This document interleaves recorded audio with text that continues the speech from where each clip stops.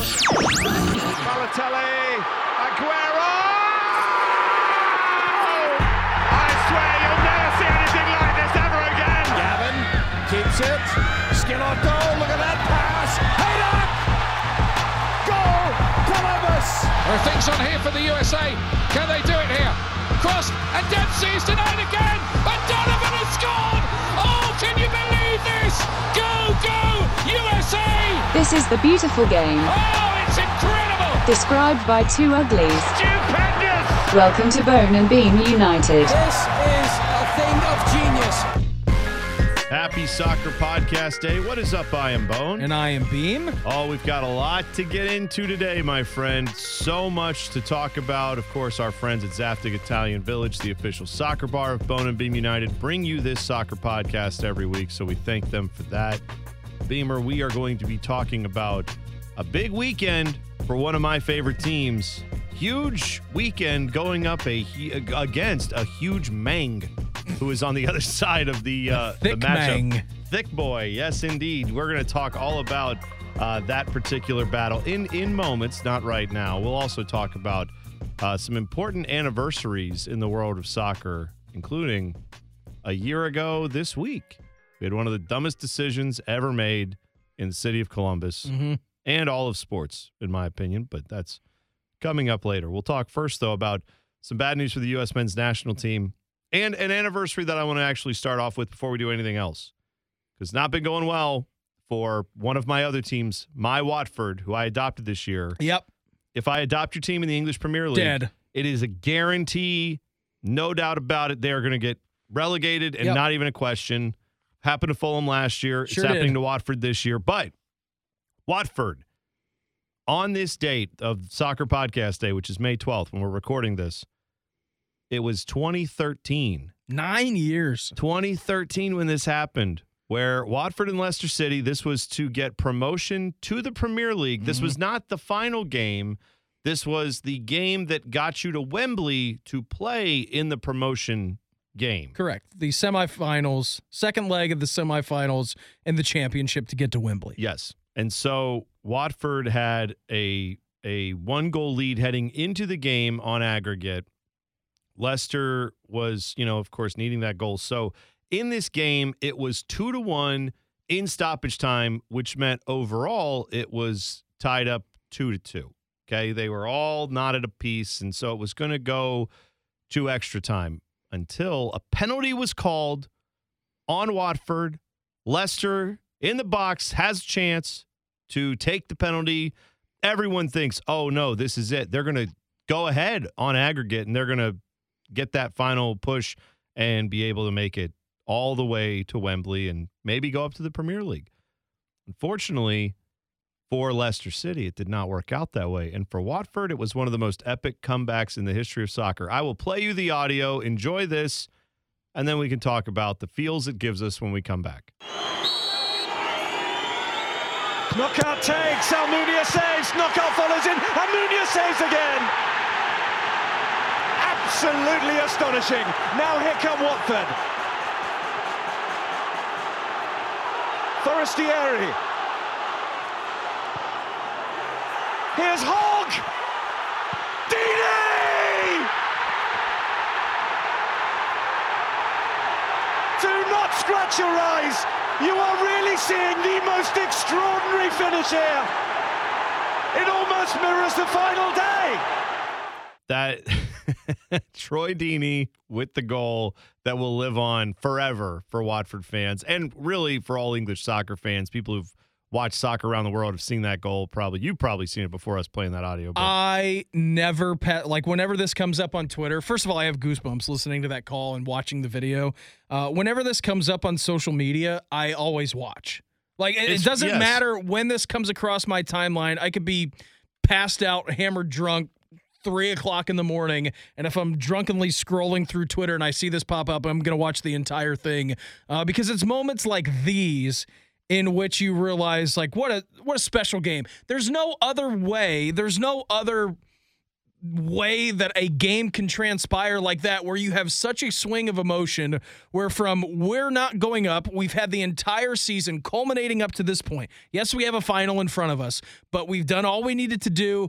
We gave away a penalty. And by the way, I mean, this is the 98th minute of the game. Like, this is dead. I mean, the penalty happens in stoppage time, and that's what you heard the start of. And then just utter pandemonium as it swings the other way. And I mean, one of the greatest, like, counters, I guess. I mean, it's really a counter off of, clearly a set piece stoppage, more or less, right? I mean, a penalty kick still counts as a set piece to me, but yeah, and then you're going all the way the length of the field, tremendous build, and of course, like, if you're Leicester, you're thinking there's no way they're going to, we just need to hold. Blow the whistle, ref. Yeah, you're thinking we're going to get to stoppage time or to extra time, and then we got more soccer to play because it's tied. So you thought you were going to win, and you're like, well, now we're going to just... You're like bummed you have to go play more and you didn't get the goal. And then you're knocked out like in a span of what, 20 seconds? Yeah, 25 seconds. Oh, just utter heartbreak there. But that's why we love sports. I mean, the ups and downs, the ebbs and flows, it's all tremendous. So. Yeah, it was really neat. I guess you could say Leicester having more success in the long run than Watford. I mean, that's a different conversation for a different day. But again, the first time that I saw this, I'm like, this is the greatest ending in all of sports. And of course, soccer has given us some great endings and everything. You go back to Manchester City, even though it pains me to say that. I mean, Aguero's goal on the last day of the season for the Premier League, like, that's unbelievable. That moment that was delivered. I mean, we just had one a couple of weeks ago with Real Madrid taking out Manchester City. That was fantastic. But to me, this is my all-time favorite goal with everything on the line. Because again, like, going from the championship to the Premier League is a hell of a big deal. And for this to happen, the emotions to swing one way all the way to the other was just, it's pure pandemonium. Yeah, it truly is. By the way, speaking of Leicester, that reminds me, of course, of, one of the most notable players of Leicester all time would be Jamie Vardy, right? Yeah, probably the most. I would say so. Did you see that the trial has begun with the WAGs, the wives and girlfriends of one Jamie Vardy and Wayne Rooney? They do have names. I think it's always bad when we refer to them as wives of other people. But hold on, I think it's Rebecca Vardy. It's Rebecca Vardy and Colleen Rooney. Colleen Rooney, yeah. So Colleen Rooney, if you did not know of this story, it's such like rich people drama problems, but it's so funny. So Colleen Rooney is basically she accuses Rebecca Vardy of leaking stories from her private Instagram that followed a sting operation, she termed it, that led to her being nicknamed Wagatha Christie after the British crime writer Agatha Christie. So more or less, Colleen Rooney's Instagram photos were taken off of it and published, or things that she had said on there that were meant to be private were put public. These were things that did not put her in the greatest of light. She claims Rebecca Vardy's the one who did this. So by the way, the original tweet from Colleen Rooney is one of the great ups and downs of our time. I don't remember that tweet specifically. I know that there was a lot of drama around it. So she said, "This has been a burden in my life for a few years now, and I've finally gotten to the bottom of it." For a few years now, someone who I trusted to follow me on my personal Instagram account has been consistently informing the Sun newspaper of my private posts and stories. There's been so much information given to them about me, my friends, my family, all without my permission or knowledge. After a long time of trying to figure out who it could be, for various reasons, I did have a suspicion. To try and prove this, I came up with an idea. I blocked everyone from viewing my Instagram stories except one account. Quote, "Those on my private account must have been wondering why I haven't had stories for them in a while. Over the past 5 months..." Oh, wow. So that's the sting operation part of this. This is her sting operation. Yeah. Over the past 5 months, I have posted a series of false stories to see if they made their way into the Sun newspaper. And you know what? They did. The story about gender selection in Mexico, the story about returning to TV, and then the latest story about the basement flooding in my new house. It's been tough keeping this to myself and not making any comment at all, especially when the stories have been leaked. However, I had to. Now I know for certain which individual it's coming from. I have saved and screenshotted all the original stories, which clearly show just one person has viewed them. It's ellipses ... Rebecca Vardy's account. It's great. It's such great drama. I remember when that came out. I'm this is the best. Yeah. This is just fantastic. So that led to Rebecca Vardy, of course, saying, "How dare you accuse me of being the leaker? I too am I am no leaker. I'm a famous, wealthy, wife and girlfriend of soccer player. I too would." That's a derogatory term. Well, I don't know. That's just what it's always been called. But you're right. It's not. She's married and she understands. She's a celebrity in her own right. Correct? Yeah, she's for sure. So she should know as well. This is damaging. You don't want that stuff out there. So she says, "How dare you, Colleen Rooney, think I'm the one who did this? Your account probably just got hacked." And I'm giving my own version of. She probably went on to say, "You stupid lady who I don't like," whatever. Like, she's just mad. Anyway, so then she now is suing Colleen Rooney. Rebecca Vardy is saying that this was libel to say that Rebecca Vardy was the one putting all this out there. Libel, not slander, because it's in print. Yes, apparently. So they are now in court over this at the High Court of London is what it's called. They sat 10 feet apart in the front row of the High Court in London this week as Rebecca's lawyer stated that she is suing her rival to, quote, establish her innocence. I love that they call them rivals, too. Her reputation. Tremendous.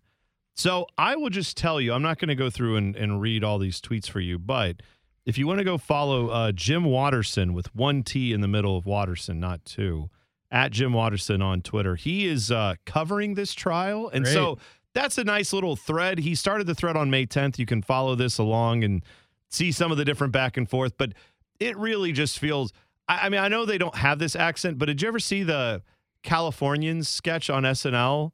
It's like Bill Hader and Kristen Wiig. It's that era of SNL. Yeah. They'd be like, "What are you doing here?" It's like, "I took the 405 and got on the 10." And that. So, like, I just enjoy reading this with the Californians because it's all like rich people problems, and I find it to be all just dramatic and overwrought. Anyway, go check that out if you want to continue with the drama, because there is plenty of that between two very famous women in a soccer country that's all they want to pay attention to. I can't imagine this trial is not like the trial of the century over there. So we have Amber Heard and Johnny Depp here. Yeah, they've got Rebecca Vardy and Colleen Rooney. Right, they do. And very different stakes too. But that's getting all the attention over there for sure.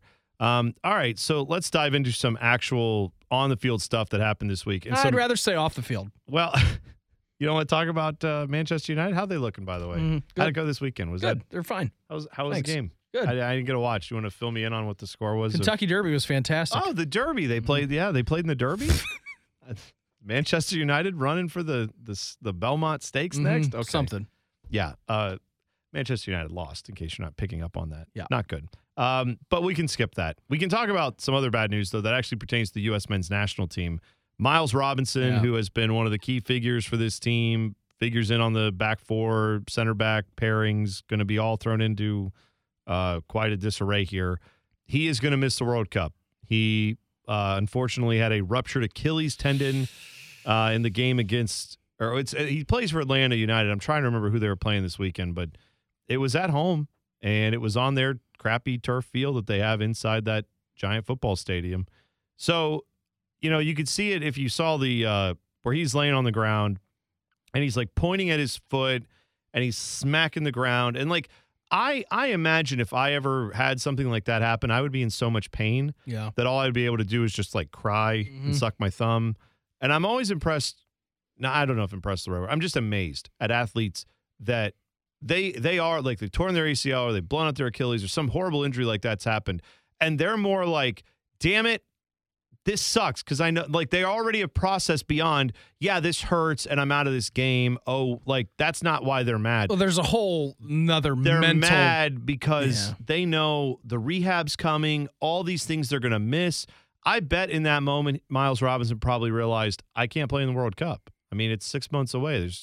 Or even if that wasn't on his, front burner at the time, like, what is this going to do to me? Yeah, I'm going to miss the rest of the season probably for MLS. And then you start thinking and going down the rabbit hole of, well, I'm going to miss out on the cup. And, I went through this cup cycle and was the premier center back. Like, I was going to be featured heavily in this team and feel like we have a really good chance. And how often do you get to participate in the World Cup? We missed it last cycle. And then you go down that, that entire rabbit hole, what you mentioned, of just your mental thoughts about it, let alone the injury, in which I'm sure is physically hurting you a whole lot. But I go back to this, harken back to, the late Kobe Bryant. Right. Right. I mean, tore his Achilles, obviously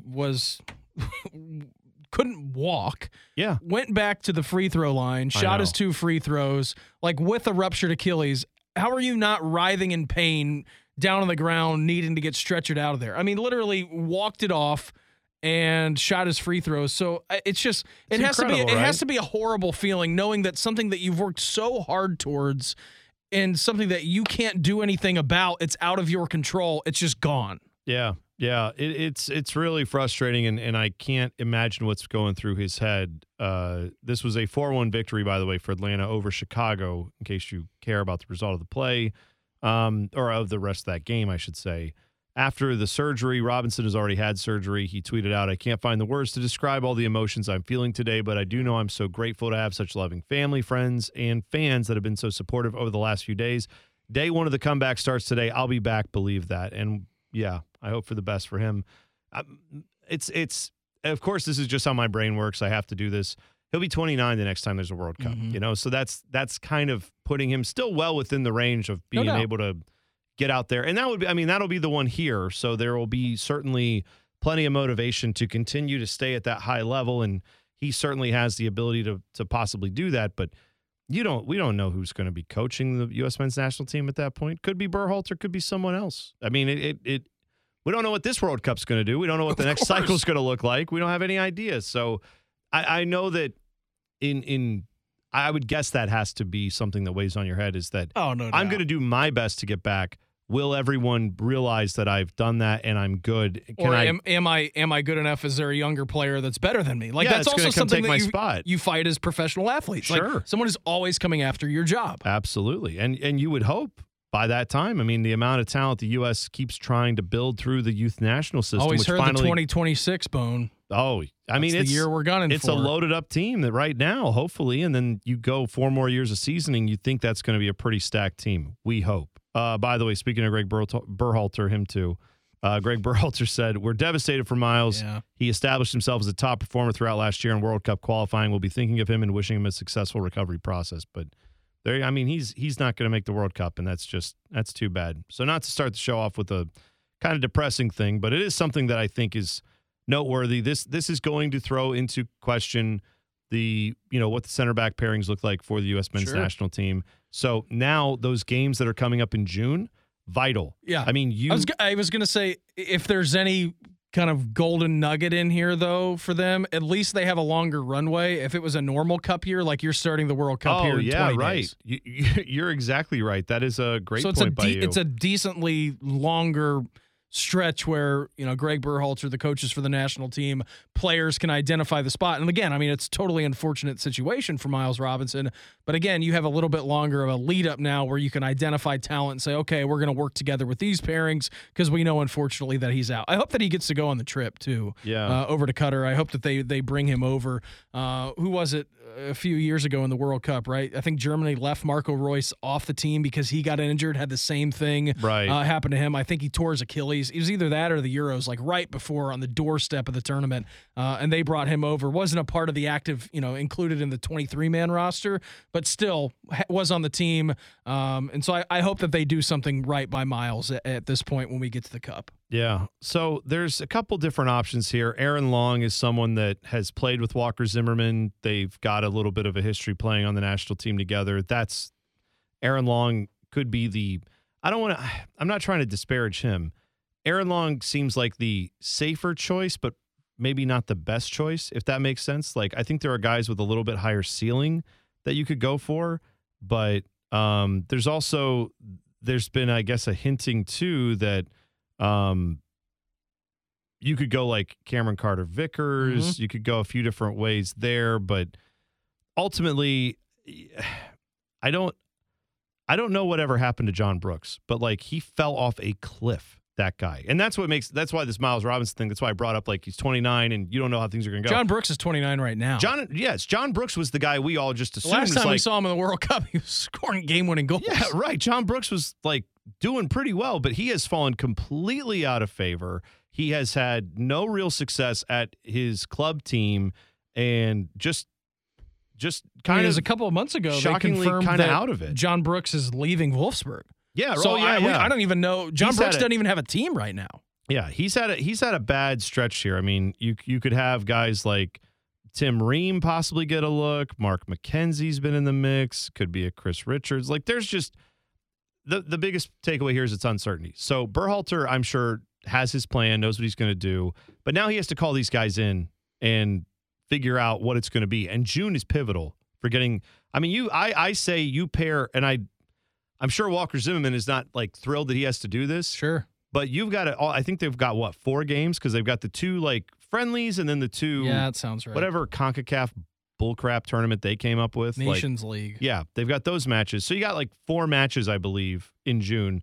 Walker Zimmerman and your top choice should play, that pairing should play in at least 2 of those. And then your second idea should play the other 2. But Zimmerman should play all 4. Correct. And he should. Sorry. And then afterwards. Sorry, Walker. And then afterwards, yeah. I want a detailed report from him on how he felt about it. Doubt. I want a detailed report. I want to hear from Tyler Adams, Weston, like if Weston McKennie can play. Like, I want to hear from anybody who's going to be in that like next wave in the midfield to say, this is who I thought was best at positioning, who gave us the best opportunities, got the ball out. I felt more comfortable with him. I knew where he was.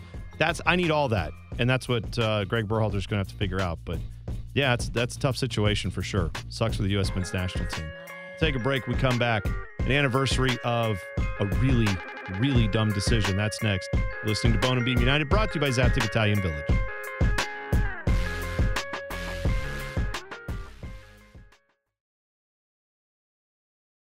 Welcome back to Bone and Beam United. So we kind of skipped over a few important things that have happened in the world of soccer. Before we get into the terrible decision anniversary, let's talk about those. Well, we just got to talking. Yeah, well, that's all right because, I mean, look, when Rebecca Vardy and Colleen Rooney are going to be warring it out. Of the century. Yeah, I mean, we're going to have to talk about that. Mm-hmm. We've got to talk about important sports anniversaries. We've got to do that. And we got to talk about U.S. men's national team stuff. But I hear this dude, Erling Haaland, kind of a good player. Yep. Been a question mark for about 18 months where he's going to play after Dortmund. Now we know. I don't know why I did the Paul Harvey. Now you know. But Erling Haaland is going to Manchester, and that's all you need to. Oh, no, it's not Manchester United. It's Manchester City. Mm-hmm. Are you shocked in any way, shape, or form that he ended up at the other Manchester club? No, absolutely not. Right. That's what I'm saying. Like, doesn't that speak to the problems with your team? Not to constantly bring it back to Manchester United, but isn't that like kind of indicative of what's kind of wrong there? Is that you knew for a fact this was never going to be Manchester United. It was all, if you heard Manchester, it was going to be followed by City. 18 months ago or 2 years ago, whenever this happened, when he left Salzburg, they had the opportunity to sign him, and they said, "Nah." United did on this front. Yeah. They had the opportunity to sign him, and apparently something fell through, and there he goes, off to Dortmund. And at that time, they were like, well, we're not sure of the production of this kid and if he's going to be worth the transfer value. Like, okay, I understand that. That's not stopped you from spending stupid money on stupid players in the past.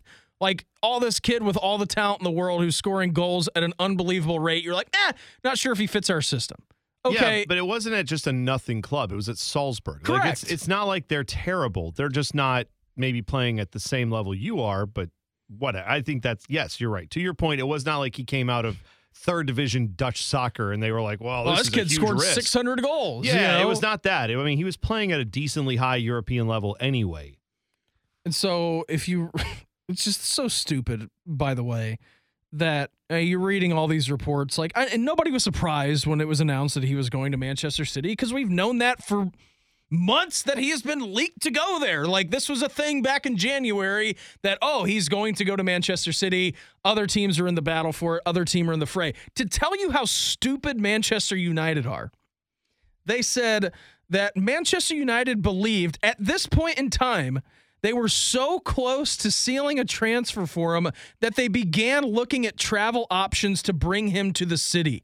In what delusional world are you living in that you miss out on a kid 18 months ago? He looks at you. Dad played for Manchester City. Right. You spurned him, said, no, we're going to take some time. Now you're one of the best players in the world, maybe the best striker on planet Earth, and you want to say, sorry we missed out on you last time. We know that you're good now. You're a proven commodity. We're going to buy your release clause with Dortmund. Everything is all good with the way that this team is in shambles. If I'm Erling Haaland, I'm giving 2 middle fingers to United saying, I think I'm going to go play for City. Yeah. Can we circle back to our egregious mistake? And I know that it seems like we're burying Manchester United's scouting department a little bit unfairly here, but I don't think we are. Because they stink. Well, that's the reality. It's been the problem. That's been one of their main problems going back for years with this team. Yeah, you can talk about Sir Alex, and they've never had a coach of his stature since then. Fine. And I know Mourinho's like screaming already, like, how dare you say that? But I won 3 trophies with Manchester United. It's the best coaching job I've ever done. Yeah. And to his point, I guess that's so. it. Because he didn't. I mean, again, Manchester United has better talent than 95% of the teams out there. They don't care about beating 95% of the teams out there. They care about beating those other 5%, and they get run by those 5%. And now they're getting run by like the top 10%, if we're honest. But you know what I'm saying? Like, they count themselves as a 95% type club. They're up there with anybody, and they have not been able to keep up in the scouting department. And this is why. Because, sure, Manchester City does go out and bring in dudes that everyone in the world knows they're the best players out there. But they also do have young players that show up and are good real instantly or real quick. Look at Phil Foden. I was just going to say, how old is Phil Foden, right? 21, 22, I don't know. Right. He didn't have the big backlog of, oh, yes, look how great he is. They had to take a chance on him. You should be able to afford to take chances on kids like Erling Haaland 2 years ago, 18 months ago, whenever that was, as opposed to when you did take a chance or when you tried now to get him. That's where they've screwed this up. And I know they've taken chances on young guys and messed it up completely. So has everybody. Right. But you've got to be able to that is the difference, right? Every guy who plays quarterback in the NFL can make most, if not all, the throws necessary in the NFL. Can they do it in the fourth quarter when it's raining in Buffalo and it's 34 degrees and your fingers feel like they're about to fall off? That's right. And it's like, well, there's only a few guys that can do that. Yeah. That's how you go from being like a regular old dude to being Josh Allen. Yeah. Or Pat Mahomes. Like, that's how you go from, and I'm sorry for neighbor Eric, you will get none of these references, but that's how you go from being like one of the also ran people or clubs or whatever in whatever you do to being one of the best. Manchester United does not pay people that run their club to be just run of the mill or pretty good, to be Europa level. They pay you to be Champions League finals caliber, and you're not doing it. And you're not doing it because you're missing on guys like Erling Haaland. Yeah, it's a pretty wild scene. So anyways, I mean, I feel like we could talk in the coming months what he does to that team. Come on. If you are not a Manchester City fan, you do not want to go look at their 18. They're stacked at every position. It's ridiculous. Every position is an argument of, well, you should play this guy, but they've also got that guy. Like, every one of them is insane. Other than Kevin De Bruyne. Well, okay. He's number one. Scored a hat trick yesterday, all 3 with his left foot. Then did the Haaland celebration. Like, good for you. You can do that. That's By fun. the way, tip of the cap to Dortmund and the way that they do business. That team is they're one of the best run clubs in all of world soccer. Yeah. Because they do this. They constantly pull the Jadon Sanchos, the Christian Pulisics, the Erling Haalands. Like, they get them. They get it right 90% of the time. They make really good runs in Champions League with those players. And then the second those players, it's like, all right. Who are we identifying now?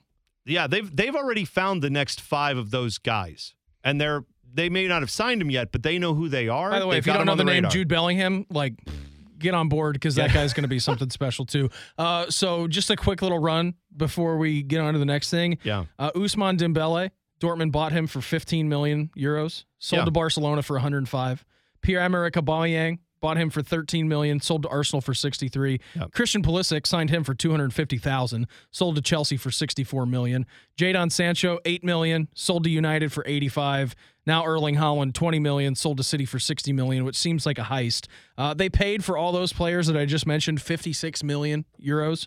They sold them for $377 with a whopping profit off of those 5 guys alone of 321 million euros. They got all that talent, which, I mean, I know we can talk a little bit about how Pulisic maybe isn't living up to total expectations or what have you, but guess who doesn't care about that? Dortmund, because they have 64 million in their pocket. But you could take those 5 guys and drop them on any club in Europe, and that club probably gets to be like a top 3 team in their league. Yep. With just those 5 guys, if you drop them all in their primes on that team, right? Yep. They had all 5 of those guys come through their doors, and they bought all of them, had all their contracts in-house for less than what they made on Christian Pulisic's deal. Yeah. Like that, I'm saying they had all that talent stitched up and ready to go with one transfer. They paid for all of it. And now the rest is just plug it back in, make it great. Oh, and by the way, they keep the beer prices low, and the fans are like one of the best fan bases and largest fan bases in all of European soccer. Borussia Dortmund is, if you like, I will say this, if you're getting into soccer and you want to know more about, like, where do I start in Germany? I know Bayern Munich. Them. Go, and especially if you're a Crew fan, your black and gold stuff transfers very easily because it's all black and gold over there too. But I'm saying, like, Dortmund is the club to watch if you are used to watching college football, college basketball. They're not college, obviously. You're watching the next great players in the World Cup, in Champions League. All come from that. That is them and Ajax you watch those two, you will know 90% of the stars that'll be at the 2026 World Cup that will be like top of the board, best defender, best scorer. Go watch them the next 4 years. You'll know where all those guys came. You'll see them. Those two teams they will get 90% of those guys. And it's just it's if you like watching the future early, that's where you go watch Ajax and Dortmund. That's why you watch those teams. All right. The other thing that was kind of big before we get to the logo stuff is you had EA Sports. It's in the game. FIFA, not in the game. Gone.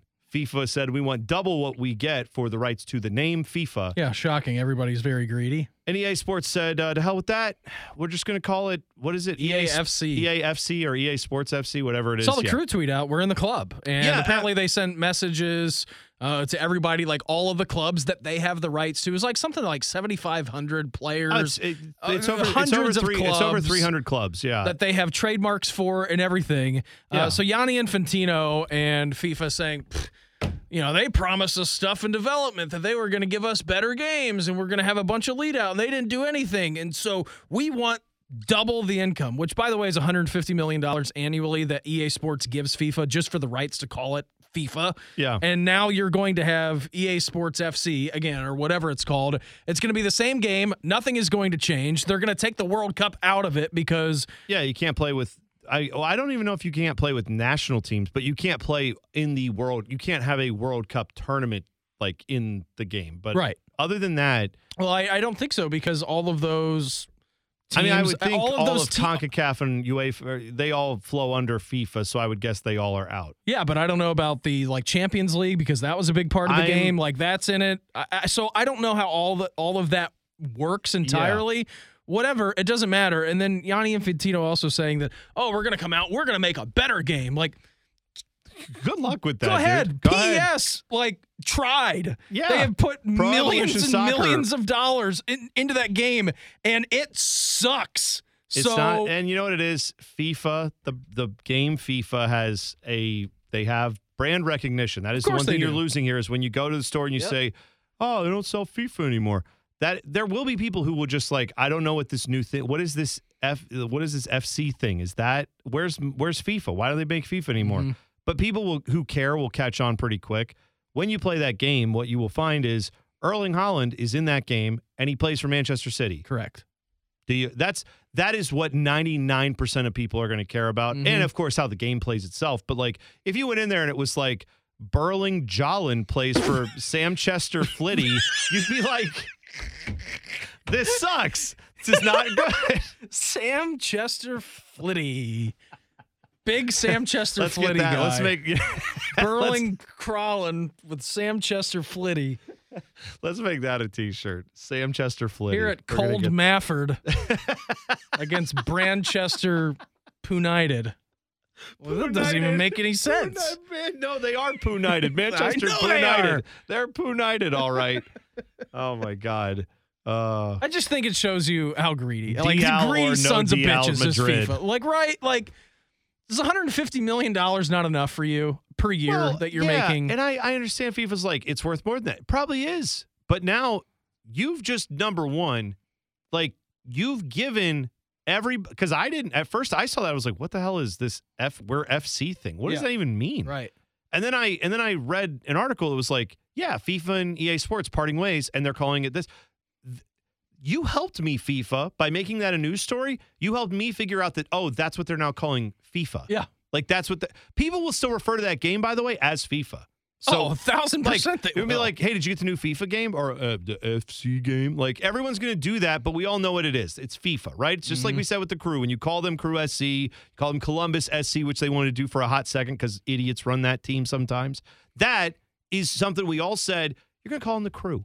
Everyone's going to call them the Crew. Correct. There's no reason to make everybody go, oh, it's technically Crew SC. Like, shut up. It's the Crew. It's still going to be called FIFA, but FIFA is now not going to get any money from that, and they're not going to benefit from that. But that game will still get the FIFA branding on it because it's been FIFA, and everyone knows what that is. So good luck with all that, Gianni Infantino. Make your stupid watch him come out with like a Lego video game, like the Lego version of games. Whatever it is. Lego Star Wars and all that, which is fine. Those are nice games, but yeah, you're not going to make anything that compares to the game you were just on. Whatever it is, in the words of Norm Macdonald, rest in peace, it will suck. Like, it is going to be bad. Go to another game developer, try to make everything that you can, but making sports games is not easy, and especially making sports games under a FIFA tag in which EA Sports owns the licenses for all of those teams in your category. Like, best of luck with that. Tip of the cap, have fun. Yeah. Oh yeah, I know. It's not going to be the same. Should we dive into this Crew stuff? Because it was, Beamer, just 1 year ago this past week that the Columbus Crew decided, let's call ourselves Columbus SC, and let's put out a logo that you know what? Looks like a stupid like a carabiner with the stupid C logo or a coat hook. It's just, yes. Did you forget that they were wanting to be called Columbus SC? I did. Because we've talked about the logo so much. I honestly forgot that we were dropping the Crew name. Yeah, right. That's how dumb all that was. So that was a year ago. I will I think I've laid this out before, but I will lay it out again that when that was all going down, for those who don't know the timeline on that, was early 2021 when Crew supporters were approached and told of this plan. Few people from the Nordeca were told about it. I think most people are aware of all that now. Non-disclosures had to be signed. Those all, as they usually are. But reporting gets out there, people found out about it. But that was when Crew supporters looked at all this and said, that's a terrible idea. Do not do this. That's a terrible idea. They were ignored by, let me just be very clear on how I feel about all this. Berea and Cleveland Browns sports ownership, management, all those people in Berea who also dip their toe into the Crew stuff, and that includes, of course, the Haslams and J.W. Johnson and all that, that group is where all the bad ideas come from. 99% of the time. You hate something that's going on with the Crew, 99% of the time it's coming from them. The money, a lot of it is coming from there, but the bad ideas also come from there. The stuff that usually is good that Crew fans tend to like tends to come from Columbus, tends to come from the local ownership here and from the people who work down here and who actually are a part of this community. It's funny when you engage in the team and engage in the city that you're in and are actual local, you kind of get the pulse and the heartbeat of the city, right? Well, and by the way, I don't expect the Haslams to move here. I don't expect the Haslams to, they own the Browns, right? They moved to Cleveland. They obviously still moonlight in Tennessee. They fly back every so often to go back to Tennessee, but they've got a place in Cleveland. They live up there. They own the Browns. I get that's the bigger deal for them. They paid more money for that. All understood. That's why you should let the people here who, like Tim Bezbatchenko, who has been in MLS for a very long time, you should let him make some more of those decisions. I don't know. Maybe he does. Maybe he makes all these decisions, right? By all accounts, Tim was a part of, Bezbatchenko was a part of all that when they went through some of this stuff with the Crew logo, and fans even said to them, like, hey, I don't like some of these directions you're going in. He was the one who supposedly said, or not supposedly, allegedly said, well, if we lose this many, but we gain this many, is it a loss in the end? Here's what I know. It's a good lesson for everyone to realize you should never be so far into something that you can't admit your mistake. Yeah. You know what I mean? Like, they should have been able to say, wow, we really stepped in it. This did go as badly as we did. We were told it would go badly. We did not think we thought that was overblown and people being scared. We didn't trust what we were hearing from our diehard fans. But also, too, we were wrong on that. The thing that I don't understand is you go through and you workshop everything, and fans are telling you in these meetings and all these idea boards that you're having, like, don't do this. This is a bad idea. Don't change the name of the team. Like, the logo is fine. You want to put your spin on it. Okay, we can work with you, but don't do that. Instead, they're like, who cares? Why would we listen to you? Like, that to me is the astonishing level of everything on like when you look at things at a meta and micro level, Bone. Like, I don't understand how you're getting all this feedback saying, don't do this, don't do this, don't do this. And at the end of the day, you're like, screw it. Like, we're going to go ahead and do this. Yeah, it's going to be received well by not the diehard fans, but, the people who are in the middle and who are casual Crew fans. Like, this is going to make them a diehard, dropping the Crew name and calling them Columbus SC. In what world does that make sense? Well, and why even bother with the scientific approach on, like, we're going to ask people and get data and see what people think. And then when all that data comes back and is like, abort, don't do it, bad idea, you're like, well, data's overrated. Well, we spent this money and we already carved some tables and got some metal things made that we're going to hang up on the new stadium. Right. That's on you for not, like, you just were hoping the fans would all high five you, and you went on with go ahead and making your plans. You didn't actually want the feedback. You wanted someone that you could point to and be like, oh, they said it was okay. They liked it. And so I will always wonder this about that decision. I don't know anything about it from this standpoint, but I'm just pondering. I wonder if they thought, like, let's throw Columbus SC out there. Let's throw this logo out there. Let's throw all of it out there and really make this huge change. But the thing they really wanted to change at all times was the logo, because it was a, Precourt thing. Yeah. And the Haslams can't get it out of their brain that everything Precourt did was bad. Anthony Precourt is terrible, and we all hate his guts, and he did a lot of bad here. Not everything that happened while he ran the team was bad. Greg Berhalter was hired while he was the coach, or while he was the owner, if I'm not mistaken, right? Like, Josh Wolf, who's now running Austin FC and doing a great job, was hired while Precourt was here. Like, good people were hired or worked here previously and stayed and worked for that team. There are still people that worked for Precourt that work for the Crew now. So it can't be that everything that came from Precourt just has to be jettisoned. But they got it in their head with this logo. It had to go. And so I think they just said, let's change the name, the logo, everything. And if they really freak out about the logo, we'll give them back the Crew. Yeah. I think that's why they took the Crew away initially, was as a give back. And certainly we're all going to keep the Crew name. But I just, that logo is one of the worst logos in all of sports. And if you're wondering, how do they all feel about it up there after a year on? Well, they feel great. They fixed it. In the words of J.W. Johnson. J.W. Dipshit got on Twitter and said, the fail son-in-law, I should say, of the Haslam family. Must be nice. Yeah. Must be. Yeah, right. Must be. To not have to actually do the work, but then to benefit from the billionaires who you married into. Anyway, the fans that come after him, like, he posted a video of the Crew, like, it's a nice video the Crew made about their win over DC. Yeah. You know why? Because their audio video team and their social media team kicks ass. They're sick. They're great. And that's awesome. And that should be highlighted. And you know where they live? Here. Yeah, mostly. Right. As far as I know, right. You hire people here that, and by the way, the Browns have good people that do that too. It's nothing against people who live in Cleveland. It's just, you're not here. Yeah. Like, I wouldn't expect people from here to do a great job marketing the Browns to Cleveland fans, right? I mean, like, to diehard Cleveland Browns fans, they could market it better to Columbus fans because you live here and you just get the nuances. Anyway, the video goes out. J.W. Johnson, says, this is a great victory, or something like that. And an instant reply he gets is, fix the logo. And then he says, already did. And then someone else says, something back to him. And he said, our logo is glorious. Thanks for sharing it. It's just, I don't know why. He's being a troll. You're set to inherit billions of dollars in 2 sports teams. Your life is great. You don't have to work a day in your life. I know these guys, all these billionaire types, are like, hey, I work really hard. It's like, yeah, I bet you do by choice. Mm-hmm. You don't have to do a damn thing if you don't want to. I wouldn't. That's for sure. No, right. But you choose to. Good for you. But these fans are pouring in a lot more money to this than you ever will, as far as the ability to, from a net worth standpoint, fans are buying tickets. We don't get to then sell the tickets as assets later and make more billions of dollars like your family will down the road if they ever sell it, right? Mm-hmm. This is an asset your family bought. People buy tickets and jerseys and all that stuff because this is a passion for us. It's a very different thing. It's an outlet. Yeah. So maybe, JW, if you don't have anything good to say, just don't talk to the fans. You know what? Just sit in the ivory tower. Because if you haven't learned, anytime the kids of the rich dudes who buy these teams start opening their yaps, doesn't go well, Phil Castellini. Just don't get do me it. started on that. Phil Castellini had to think, JW, that's a bad look. Don't do that. That's not good. What are you doing, man? And JW looked at Phil Castellini and said, awesome comments.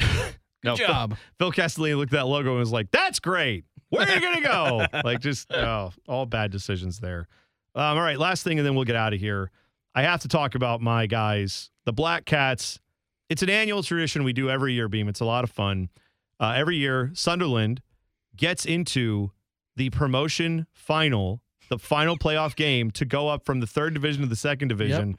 And they can't ever quite get the automatic qualifier. No, they can't do that. But they do win their playoff game to get to the 3rd and final spot to go up, and then they lose spectacularly. So I am already preparing my body for the loss that is surely coming. This year's 3rd promotion from League One, Wickham. Yeah, exactly right. So talk about the guy that I had not been paying any attention to. This guy, I was not aware of him, and I'm sad that I had not, because I usually like to check in on the fat athletes, hashtag fathletes. And this guy, I mean, he's not fat. He's very strong and muscular, but who's the guy that Wickham has that's 250 pounds playing striker? Yeah, his name is Adebayo Akafenwa, and he has been playing professional soccer since 2001. Okay? Lord. The man is 40 years old. He's built like a brick shithouse. He's out there. He has played, I don't know how many games he's played for Wickham this year. It is his last game. He has announced that he is retiring at the end of the year. It is his last game that he is ever playing in professionally. And it's pretty unbelievable that you want Sunderland to win this game against my thick hero, Akafenwa. I mean, as a 5-year-old, he said, I watched John Barnes on TV and I wanted to be a professional footballer. He achieved his goal on a Wednesday evening in October of 2003 when he made a goal-scoring debut for Boston United in a Football League trophy game against Swindon Town. He said, if it's 10 minutes, it's 10 minutes, 2 minutes. To be able to get on the hallowed turf of Wembley for my last kick in a professional game, it's a beautiful ending to my story as long as we get the win. Sunderland's going to be back here next year anyways. Why are you cheering against national icon Adebayo Akafenwa? I don't get it for you. I think it's a bad look. Yeah. I have to cheer for my team, man. As much as I approve of any fat athlete getting after it and doing their thing, I approve also of the 40-year-old athlete club. That's becoming a bigger and bigger thing. He checks both boxes. You're exactly right. And I am someone who will be 40 this year, so it should be very meaningful to me that he is playing in this level of competition, and this is the final way. I am sad, though, that his final game is going to end in a loss.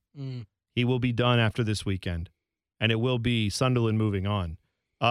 For what it's worth, Wickham and Sunderland, they've obviously played twice because they're in the same division of English soccer. That's how that works. Sunderland took the first matchup back in August, 3-1 at the Stadium of Light at home. And then traveling to Wickham's grounds, they tied 3-3 in a roller coaster matchup there. So that was at a time, too, where Sunderland had just got rid of their manager, Alex Neil. Or Alex Neil replaced the old manager, Lee Johnson. If you say so. All these, standard white bread English names are just always what's his name? Alex Johnson, Sam Neil, Bill. Burling Bolland. Bill Hader. I don't know. They're all they're all there. My guy, Bill Hader. Anyway, no. So Lee Johnson was the manager. He got fired. Alex Neil comes in, takes his place, and then that was when that Wickham game was not long after. So, yeah, I mean, I am hopeful finally that Sunderland can just get over the hump. I just want to watch some championship soccer for once. Well, I think it's unfortunate for you that the game's next weekend, not this weekend. And you came in all dolled up in your Sunderland I said this stuff weekend. Today. Well, you know what? I'm ready to talk about it, though. I don't know why. Well, whatever. We're still talking about it. We'll preview it more next weekend. How about that? I'm ready to go. I actually just found that out, too. I Googled when the game was. Hey, you do have FA Cup final this weekend, though, so you got that. That's what, yeah, all right, that's fine. There's lots going on at Wembley. That's what I know. There's a lot of things happening at Wembley every weekend, so that's good. All right, well, we will talk more about Sunderland next week. We will talk more about final matchups for the Premier League as well coming up. And Champions League preview and more. I guess we're still a few weeks away from that. We'll get into it all next week. Thanks for listening to Bone and Beam United. We will talk to you then.